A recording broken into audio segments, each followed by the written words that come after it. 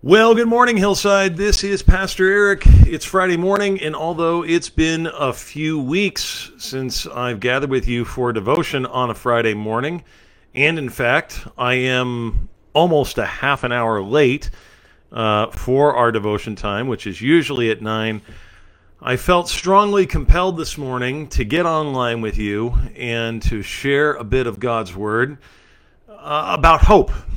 Literally woke up this morning and said, you know what, I got to get back on there and I got to talk about hope to the people of Hillside, because it seems to me, and maybe it's just my own biases, maybe it's just my own observations, and maybe they're a little off. That's entirely possible, because one of your pastors here, of course, is just as human as anybody else and therefore flawed.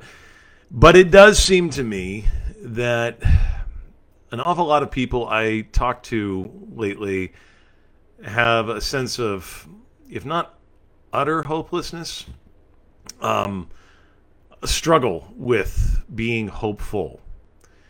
And that could be about any number of issues that we face in life. It could be about any number of problems. But I just hear oftentimes a sense of a little bit of despair, or a little bit of wondering if there really is anything hopeful to look to. And so I want to remind us, I know, many of you know this already, but we need to be reminded because we forget it.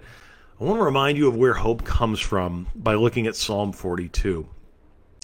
Psalm 42 begins this way with words that are, I think, probably familiar to many of you if you've grown up around the church, or if you have sung the hymns of the church. This is one of the famous choruses. It says, "As a deer pants for flowing streams, so pants my soul for you, O God. My soul thirsts for God, for the living God." Now, let me just stop right there and share a quote with you that I believe is firmly true from the great G.K. Chesterton. G.K. Chesterton once quipped that every man who knocks on the door of a brothel is looking for God. Now, that might seem a little strange to hear a man say that, but again, I think it's utterly true.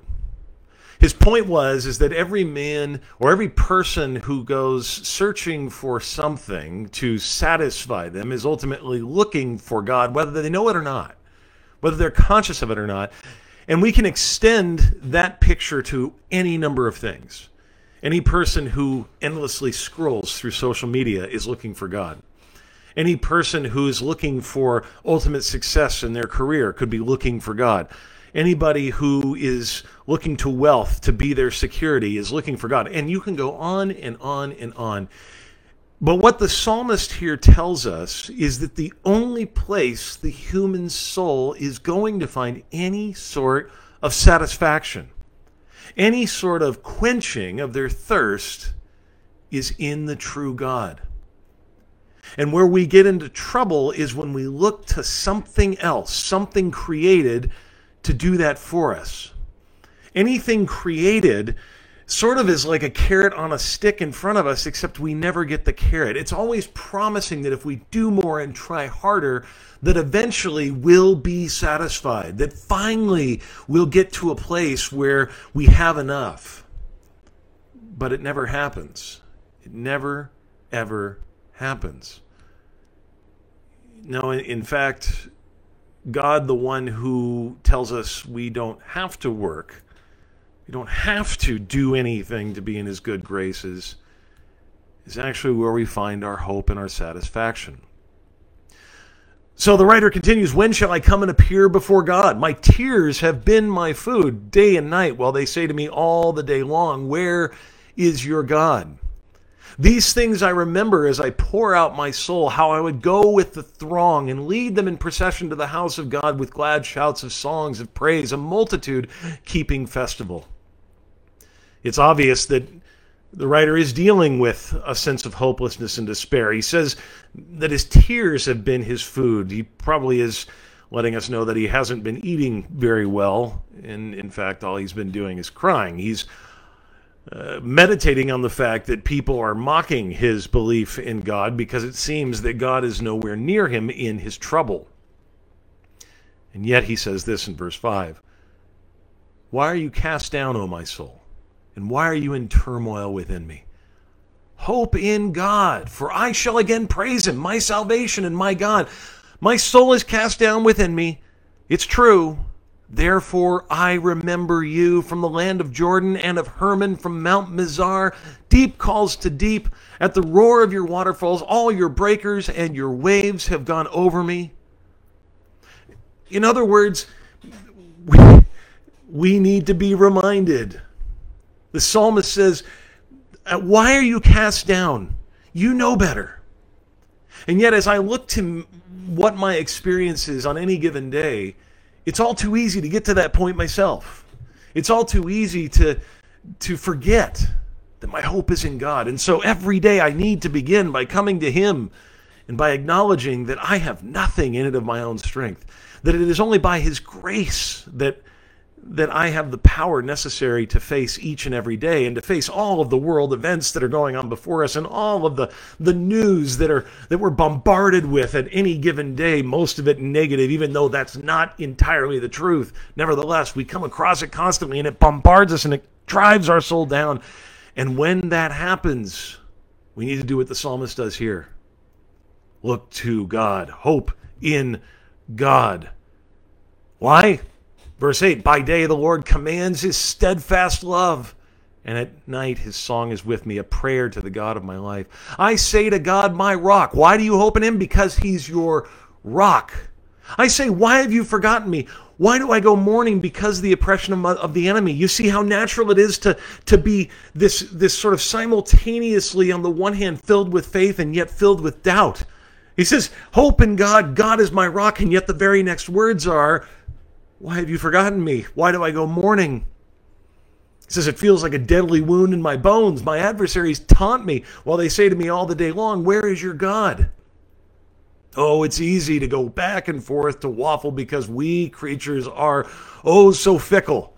We are, as the reformers said, simultaneously saints and sinners. And so we have these voices battling in our heads and in our minds and in our spirits. Remember, Paul tells us in Galatians that the Christian is one who is going through a never-ending battle until heaven of the flesh and the spirit. And the flesh is saying, where is God? And the spirit is saying, I'm right here and I'm not leaving you or forsaking you. And so, the psalm ends with resolution again. Why are you cast down, O my soul? And why are you in turmoil within me? Hope in God, for I shall again praise him, my salvation and my God.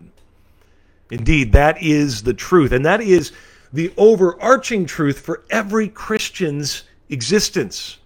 That no matter what you face down here, even if you are to be locked in a cell for the rest of your life in solitary confinement, for the rest of your days unjustly, and you weren't able to gather again with the saints to praise him as the psalmist longs for here until death, you can guarantee that when you do arrive in the kingdom of God, in the heavenly of heavenlies, this will come to fruition. It is a promise. You will one day be gathered in a place without tears and without sorrow and without pain, and you will be surrounded by billions and billions of others who have insisted on finding their hope in God no matter what circumstances have been thrown at them in life. So, in conclusion, whatever voices of hopelessness are coming at you today, whatever struggles are getting you down today, dear Christian, you have great reason, once again, to hope in your God. He's proven he's trustworthy. He's died for your sins on the cross, but he's risen to new life for your justification and promises that will be the reality for you as well. Hope in God, no matter what comes today. I'd like to end today by with a word of prayer. Father, it is all too easy to get bogged down by what we read or what we see, whether it be international events for our country, whether it be personal events in our own lives. Each of us is guaranteed to face pain throughout our days in one way or another. Each of us is going to have times where there are voices shouting at us, "Where is your God?"